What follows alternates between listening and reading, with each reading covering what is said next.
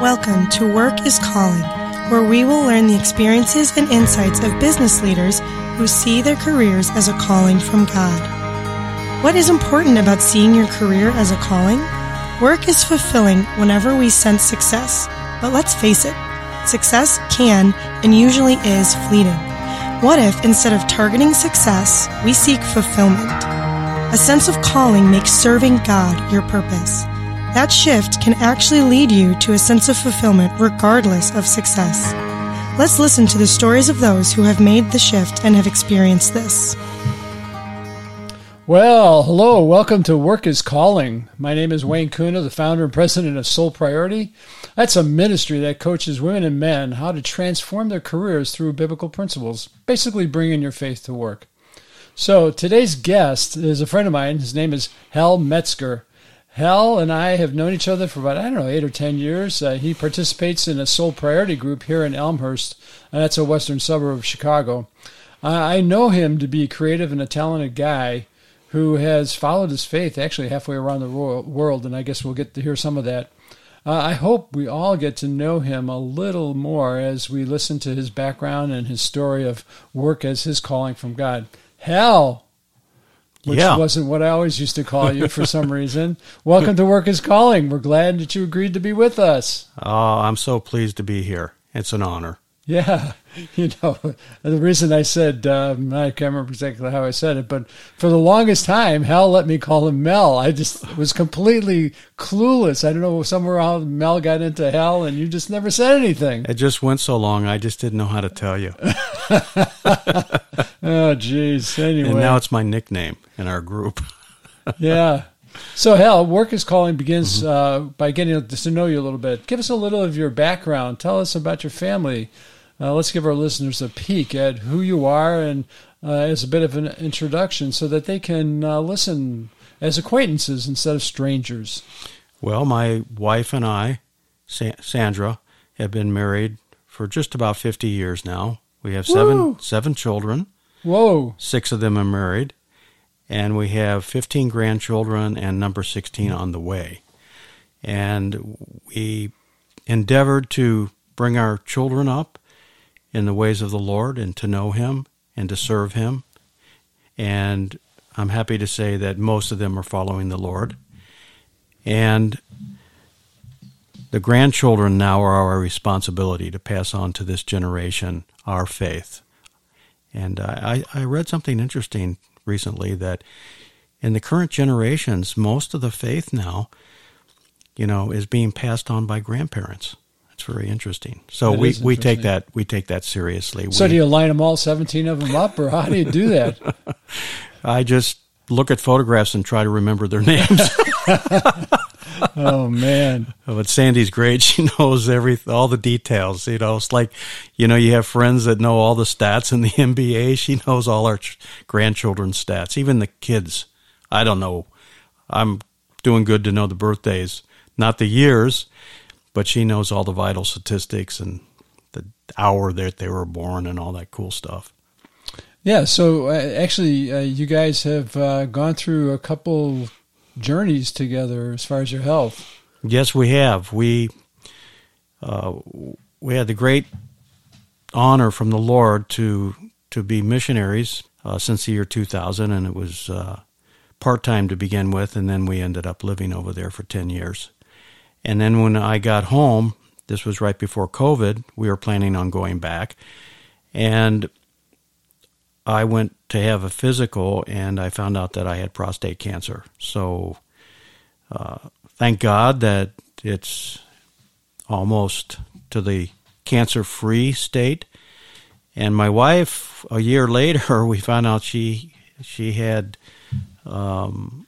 pancreatic cancer, stage 4. And the Lord has been so good. She actually qualified for the surgery to have the tail of her pancreas removed, and she went through 2 regimens of very intensive chemo. They say it's the worst in all cancer. And anyway, she's doing great. She's been off chemo for a year. She feels very good. She swims a mile a day. And cancer, unlike aggressive stage 4 pancreatic cancer, Her cancer is now stable. There's only a little bit in the left lung, a few nodules, and they're not doing anything. They're not growing. So we praise God for that. Well, that's a huge trial, I guess you call it. Yeah. Yeah, it's been faith building and just trusting God, and it's been the opportunity to share our testimonies with many people and doctors. So, are you the jack of all trades to keep all those grandkids happy? I mean, do you do a lot of different things? What are some of the things that you do to fill your time? Well, one of the things that I enjoy is I build intricate little projects with the kids. With the girls, we're building mini doll houses that you actually have to use tweezers. It's just insane, but they just love them. And there's lighting in them that we wire them up and all that. And with the boys, I get these little micro machines and things, and I build them with them. And that's one of the things I enjoy doing with the grandchildren. When you're engaging with them in these projects, you can talk about other things, and you're right there. They're right by your side.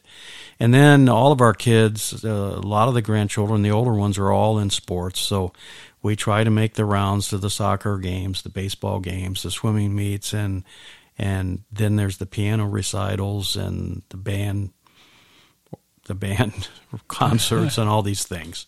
So it's very busy, Wayne, but we love it. Yeah. So let me ask you, how would you describe yourself? And then after you get that, how would Sandy describe you? I'm a very involved kind of person. I'm always doing something. I'm an avid reader. I always have like about 5 books going at one time. And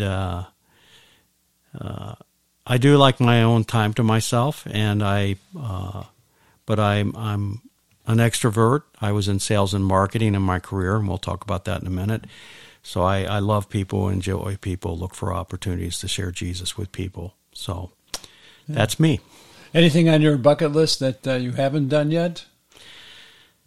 The famous bucket list. No, yeah. We've got very good friends in New Zealand, and that's on my bucket list. We'd really like to go to New Zealand and see that beautiful country.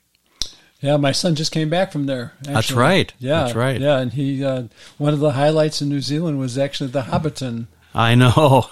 Yeah, he thought it would just be like a tourist attraction, but everybody loved it. I've seen the pictures and some of his too, and it's very inviting, because I love Tolkien and the Lord of the Rings, and read them all to our children when they were little, and seen all the movies. So yeah, that's cool. Well, as long as we're in the arts, is there? You said you love the Tolkien books. Did you like the movies? Is there a movie that you particularly like, or talk about your music genre that you like? I primarily like classical music. My mother was a music major at piano, and so I grew up with a lot of classical music, and that's kind of what I gravitate to. I do like gospel music and a little bit of country and western, as long as it's not kinky, you know what I mean? So yeah, that's my music.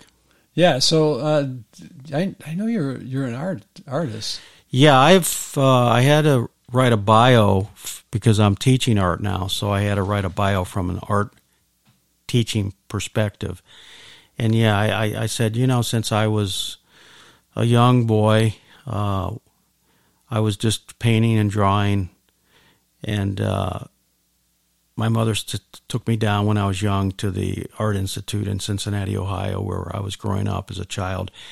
And they said, oh, your son's got some talent here, And so, yeah, I've gravitated to painting, drawing, and I now do it for pleasure and give it all away, just as gifts. And people are going, oh, my goodness. I frame them, and people are so taken back. I go, no, it's a gift that God's given me, and this is easy for me. So here, just enjoy it. Very cool. Very cool. Yeah, I'm the kind of artist that you kind of know what I was probably trying to draw, and people go, oh, that's really nice, Wayne.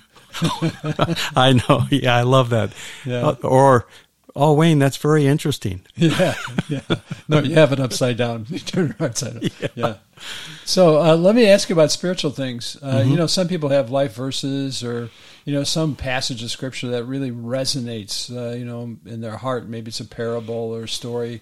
Is there something like that for you that really wow, that just means something extra? It's in the epistles. I should know the verse because, you're asking me the verse, but it's the one where we're compelled by the love of Jesus. Yeah.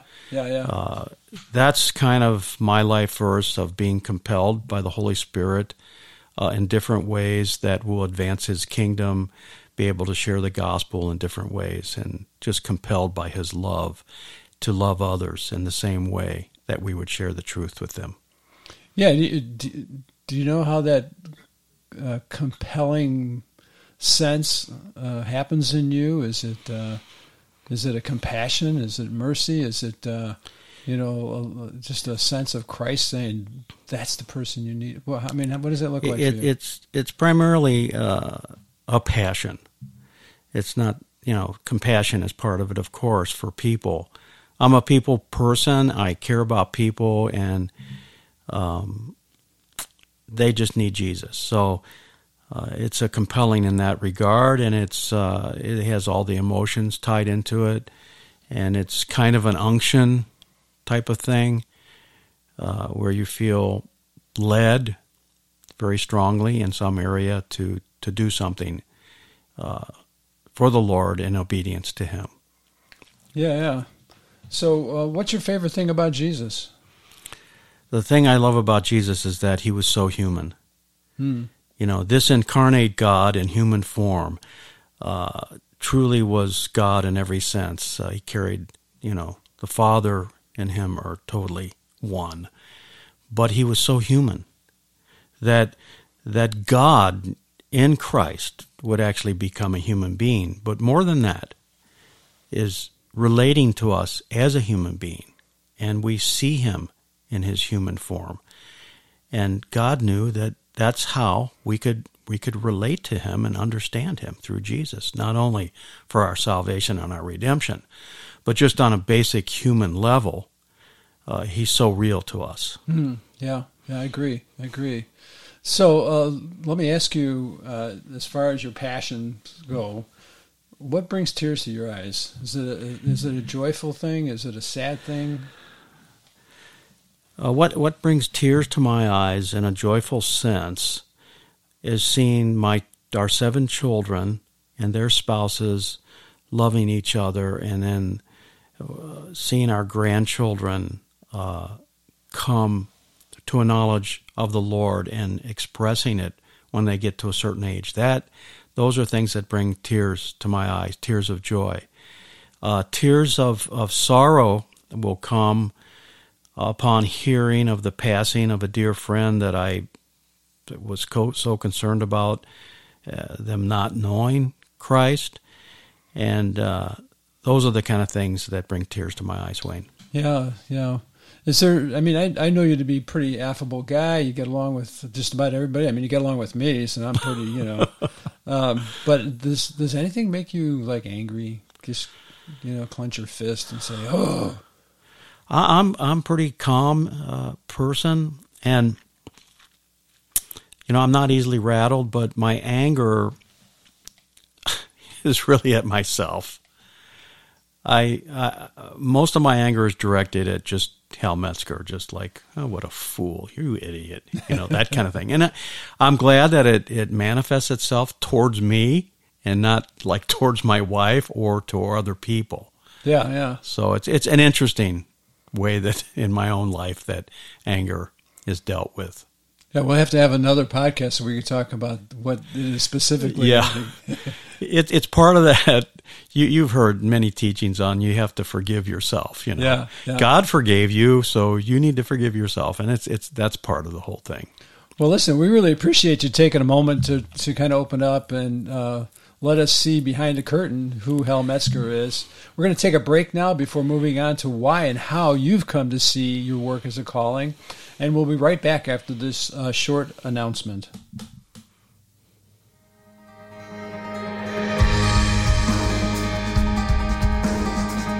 Work is Calling is a ministry of Soul Priority that coaches women and men of faith to transform their careers and workplaces with biblical principles and the book Work in the Light that highlights why God created work, shepherd leadership, workplace culture, and the vital importance of a singular God priority.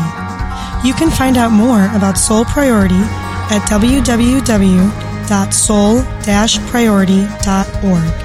That's www.soul-priority.org. Now, back to today's podcast. Well, welcome back, everybody. Now that we learned a little bit about you, Hal, let's find out how and why you see work as a calling. So I know you've had pretty diverse career course or journey. Why don't you talk about that a little bit? What were some of your things that you've done and your responsibilities? Okay. It's interesting because I was saved in 1972, which was kind of in the middle of the Jesus movement revival in America. And I had some very well-meaning pastors who were mentoring me, actually, really encouraged me very strongly to go to Bible school or seminary at that time. I'd already had finished my BA degree. And I just felt strongly that that's not the way God was leading me. I prayed about that, and I felt going into a career was what God had for me, even though going that other way that they were encouraging me to go was, was tempting.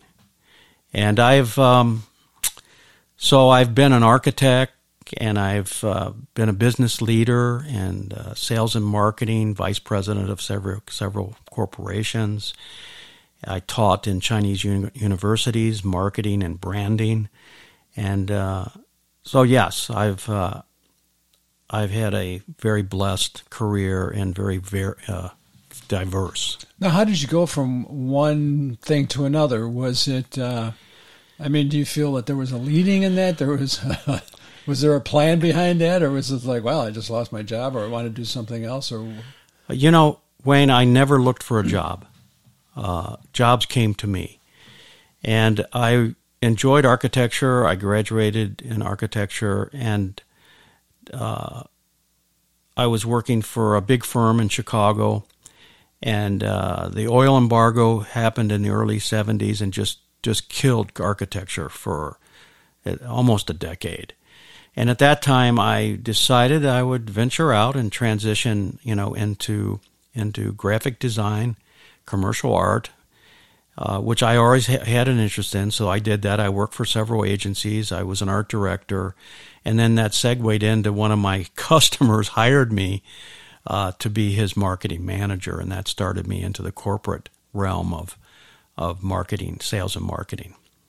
So let me ask you, we'll get to the meat of the whole discussion here.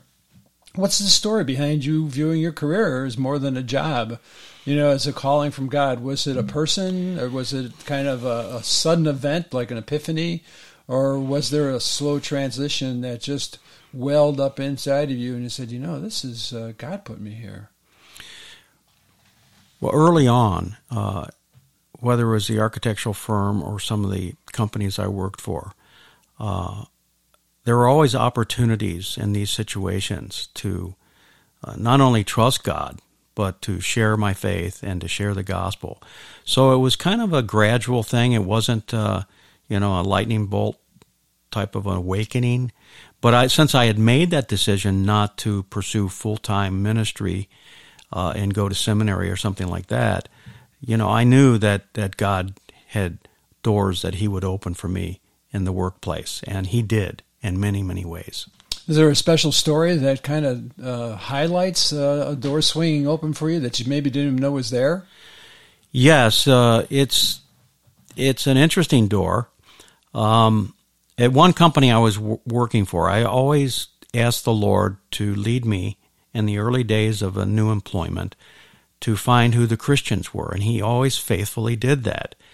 And then we could start a Bible study. We could go out to lunch and invite some other people to share our faith and those kind of contexts. And so for one company I was working for, a privately held company that was pretty large, the owner was out of town, And he was a cool guy. He said, I'm moving out of town because if I stay here, I'll destroy my own company. Kind of a neat guy. So anyway, he had an apartment in our offices. And so one day we were having a Bible study in the cafeteria, and we all had our Bibles out, and he was in town in the apartment. And he came in, and I thought he was going to explode. He was like just kind of almost shaking. And I go, oh, wow. He's either really upset about this or whatever. And he goes, Metzger, what are you guys doing over there? And I said, oh, Mr. Osmond, we're having a Bible study. And he came over and he goes, he was almost crying, Wayne. And he says, you just don't know how happy this makes me that this is happening in my company. And so I share that, you asked about a door opening or whatever. That kind of opened the door in my relationship with him and what we were doing in that company. And it opened the door with other people in the company. And it's a very memorable thing for me. Yeah, not just there that one open door. I'm really intrigued to hear, how you got led, not only through different jobs, as a person who said, no, I'm not going to seminary, but halfway around the world, tell us some of the story behind that, and how did you experience God's presence and direction in not only getting there, but once you're there, I know it's sensitive how much you can probably say, but how do you know God was involved in that? Well, at that time, we were involved in a ministry at our church to international students, picked them up every Sunday. We gave them a Bible class that I primarily taught, and we did activities for them, all for the sake of the gospel. So I thought, this is so interesting to be led to be a missionary to the Communist Party members, And then at that time, my career,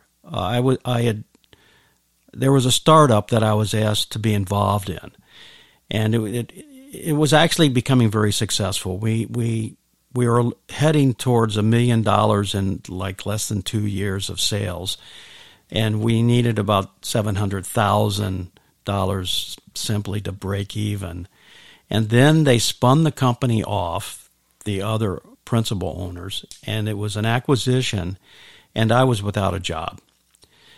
And so then for about 6 months, I networked because I was a networking fiend. And I tried to get so many things going and talk about open doors before. All the doors were shutting. And my wife was just amazed to watch me working so hard, to find the direction in my career. And that was because the Lord was leading us. And finally, it just dawned on me. That's what God wants. And so I made the first trip in 2001. And what's so interesting is when I got over there, not just teaching in the universities, marketing and branding, which I was a specialist in, but at the university, the president asked me to lead a American-style brainstorming session with their faculty. It was just incredible. And then I was invited to another city to speak at a small business incubator. So these kind of doors were opening as we were teaching there. I was, and my wife was by my side. And she was coming and going because the 7 children, some of our youngest were still at home. We were homeschooling, so we brought the younger ones with us many times. But another thing is I met a guy over there, a fine Christian guy that had a Christian business person's organization in 5 cities. And I was able to go to a couple of those cities and actually give an address and give a message and encourage these people in China to run their businesses in a Christian way that's honoring to God and has high integrity and this type of thing. And so there was many opportunities that opened up for us in China. Did you ever have big one-on-one moments with a person, one of your students, maybe a faculty member? I had almost 500 students in 2 different universities, and there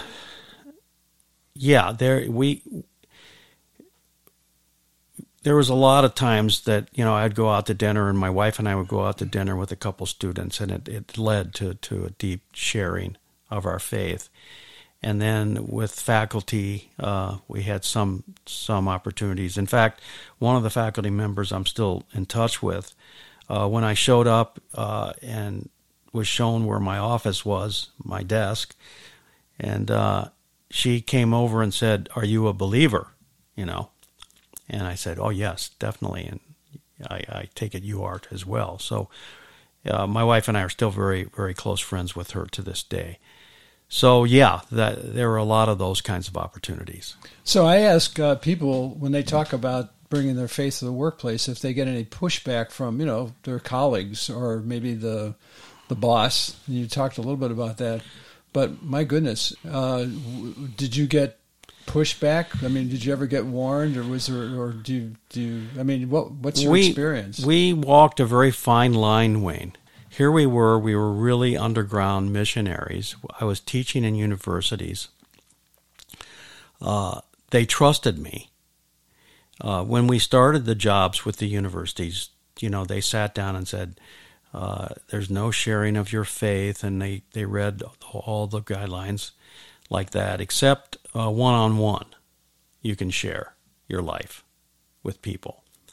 So, of course, that's one-on-one evangelism. I mean, that's a principal way of evangelism anyway. We were warned from time to time. We never got involved. Like, for example, some of my students were going to an underground church in the city we were in, and they said, "Oh, teacher." They call you teacher over there. It's a high honor to be called teacher. They go, "Oh, teacher, can you come to our church with us, and can you teach sometimes in our Bible study?" And I go, I would love to do that, but here in this city, I can't be involved with those kind of activities because actually, we were monitored. So that's a fast exit out of the country, But we did involve, I was involved with teaching in some underground seminaries that were hidden. Was asked to do that and other things like that. And then these meetings were interesting that I mentioned before, these Christian business people meetings, and to really help these people to trust the Lord with their business. So actually, Wayne, I forgot what the original question was. Yeah, as you're talking about this, I really get into old books. Mm-hmm. And one of the old books that I read was the Journal of Marco Polo. Oh, yeah. And in that journal, it's very interesting because the Genghis Khan was very intrigued with Christianity. Yes, he was. He thought that his opinion was that they were the weakest of his people because they were so humble. Mm-hmm. But they were the best of his citizens because they worked so hard and they were so faithful and so honest. Is there any sense of that? Yes, there's a strong sense of that. We experienced that. We had the good fortune of traveling all over the country during holidays, and even on the weekends. I didn't travel that far, but I could get around a couple provinces where we were located. They have to toe, the party line, so to speak. But I've heard them actually say, and I've been in the presence of some of these types of leaders, and they say that the Christians in our city are the best people we have. And, we're going to take care of them. Wow. Yeah. Now, that's not depends. Sure. Yeah. So let me ask you this question. What fuels you to keep, you're outside of your network. You said you're a networking fiend, but, the church network isn't there. Your neighbor network isn't there. Your friend network isn't there. Your business network isn't there. How did you keep yourself energized or engaged? A lot of seeking the Lord. Now, what does that mean, seeking the Lord? It just means to actually sometimes just getting on your face before God, getting on the floor, putting a towel down and just getting before God and just crying out to Him. There's so many needs in that country. It's like if you're not, being led by the Spirit and being filled by the Spirit and trusting God in a situation like that, because of the burdens and because of so many millions, a billion people. So yeah, that's the important part. And there is my wife. She was in the orphanages. She was in one state-run orphanage. They don't let any foreigners in there except maybe in the lobby. And she actually lived there with the kids and lived in the dormitory with the girls. And those kinds of things God opened up for us. And so through those connections, and then in that, like for example, in that orphanage, there were Christian workers there that my wife connected with.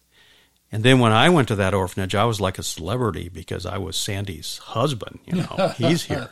Yeah. So the Lord, in my work here in America, I did a lot of networking and all that, and a lot of it was just in my own strength, probably, trusting God as best I could, but a lot of it was just in my own abilities. But over there, you have to rely on the Lord. And He just opened up so many doors in that regard all over. And people wanted to meet me. I mean, I made contacts with other professors, and so it was just such a blessing in that regard. So are there like maybe three things that, you take all of your experience that you have, with Work is Calling, whether it's here in the States or overseas, and are there three things that you would tell someone here in America who's a follower of Christ, or maybe wants to be a follower of Christ in the workplace, wants to be known as a follower of Christ in the workplace? What three things would you tell them? Are there like either tips or practices? Spiritual practices. Yes. Is there something? What I would say is, first of all, be good at what you're doing. Be an example that you're a diligent worker. Whatever your responsibility is in the workplace, make sure that that's a priority, because people are watching you as a Christian. Number two, know that God has called you to that specific place, and that He has, it may be different branches of that company, different factories, different places, but He has His people in that organization. And He's going to want to, by the Holy Spirit, to make connections with you and some of those people. Just have confidence in that. And finally, be aware that God is working in the hearts of people right around you, and He will lead you to those people, those needy people who need the gospel. They're there. You talked about pushback before. There's always going to be pushback against us as Christians, but there's those people that the Lord is working in their hearts. They may be in a desperate situation, and God will lead you to those situations. Those are the three things. First, be diligent and be a good worker. Second, know God has called you there and that He's got His people there. And third, there's needy people there that He wants you to reach. Yeah, that first point in Os Guinness's book, The Calling, or The Call, he talks about the value of a work well done. I love Os Guinness. Yeah. Yes. Yeah, so that's awesome. Hey, so let me ask you this question on behalf of everybody too. Was there ever a time when you realized fully that, wow, God had me with this person or with this group of people, and I'm working here, and there's this sense of fulfillment? But have you ever sensed that what you were doing was actually worship? Boy, that's a great question, Rain, because our life is to be worship. And we lose sight of that, the worship aspect of our lives, to be on the altar, worshiping God. And in work is worship. That's a very interesting concept. And yes, I did have that sense, a few rare times that it was a form of worshiping the Lord, the calling. Because, the work was, Adam was like cursed with work, but for the Christian, it's a blessing. If we're not a believer, then work can still be a curse. And so because it's a blessing and given to us from God, it's something that also in the realm of worship, it should enter into that important realm. So that's good. I agree with you. I mean, I think that one of the unique things that I discovered was the sense that God. It's kind of like Eric Liddell. When I run, I feel His pleasure. We just watched that movie again. Did you really? Yeah. Chariot when Fire, I run, I feel His pleasure. Yeah, I know. It's like when I created toys, I felt His yes. pleasure. Yes. I remember there was. Unfortunately, when I was a pastor, it wasn't every sermon, but there were sermons when I just said, "Oh," and I came away. I was like, I just felt, there was a time you were in awe. Yeah, exactly. Yeah. It was like there was something unique. God just let you experience some of His almost like Shekinah glory. Right. It's so far beyond you. Yeah, it was like. Okay, God just opened up something in me that allowed me to experience what I normally wouldn't be able to experience. It was just, yes. We're just to be willing vessels, Wayne. That's it. So, you've talked about the networking thing. By the way, I have to say that happened with us with me in the toy industry. Yeah. That God led us to people all over the industry who were followers of Christ, and so often it was in not only just in like in an orchestra there's like a million violinists, but there's only like one or two trumpet players, right. Because they make a lot of noise. But there was people in both. I mean, there were people that were just among the milieu of all these designers, and then there were people who were really decision makers that were followers of Christ, and how quietly they influenced whole companies, big companies, global companies. I saw that in several industries I was involved with. In fact, all the industries that I was involved with, the same type of thing. Yeah, and for the most part, highly respected people, right? Because of the first thing that you talked about, they did their work well. Right. They worked hard too. They didn't like, 5:00, see ya. Oh, I hated that. I mean, I guess the opposite example of that was in one company. I had a guy came in as like a CEO, a real nice guy, okay, strong Christian, but he immediately put a picture of Jesus up in his office. Yeah. And boy, you better live up to something like that. Yes, absolutely. And he was a really good guy. He ended up at WIC as Bible translators in some capacity of fundraising or something, but he had a lot of gifts. But he also, like all of us, had the downside. And some people came to me and said, wow, Mr. M, why is he doing this or that? Because he's got a picture of Jesus in his office. Oh, yeah. And I said, well, that's a beautiful painting, and we all love that picture of Jesus. And, I'm a Christian, and you've come here asking me how he can do certain things. You can say the same thing about me. I don't have a picture of Jesus in my office. But I screw up. Yeah. Yeah, for me, one of the best things I ever did was let people know that I follow Christ, because they, unlike people in the church, will tell you when you're not following Christ. Exactly. I mean, they know innately what Christ should look like. That's so amazing. I found the same thing. Yeah. They know. Yeah, it's so good. I have a friend, I would love to get on this podcast. He was the president of a medium-sized company here in the Chicago area, and he was interviewing for somebody, and for I think an executive position, and the person asking me says, I understand that you're a Christian and this is a Christian business. Is that true? You know what he said to him? He said, why don't I just hire you and then you tell me? I love that. Isn't that great? Is profound. Isn't that great? That's awesome. Yeah. Well, listen, this has been great. I hate to cut it down and cut it off, but people are like, oh, man, this is going on for a long time. But, we always give our guests this opportunity to swing for the fences and just give them the mic, literally.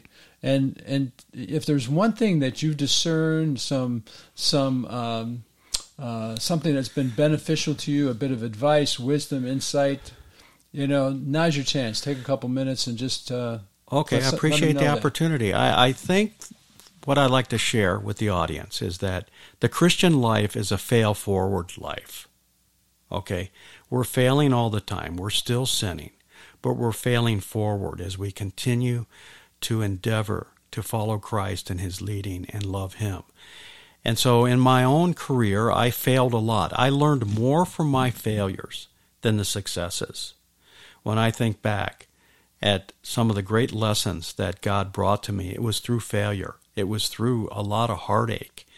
And so that's what I'd like to share is that, we're all in the process of failing forward in the Christian life. And we just need to support each other, and we need to be patient with each other in our failings, and not be critical, not be judgmental. And that's what I would leave with the audience at this point. Thanks so much. We really appreciate it, Hal. Thanks so much for being with us and taking time to share your story with us and with the folks listening to Work is Calling. So until our next episode, everyone, remember, work is calling. This has been another episode of Work is Calling, a ministry of Soul Priority that coaches women and men of faith how to transform their careers and workplace through biblical principles. You can find out more at www.soul-priority.org. We hope you join us again next time for another interview of an individual who has discovered work is calling.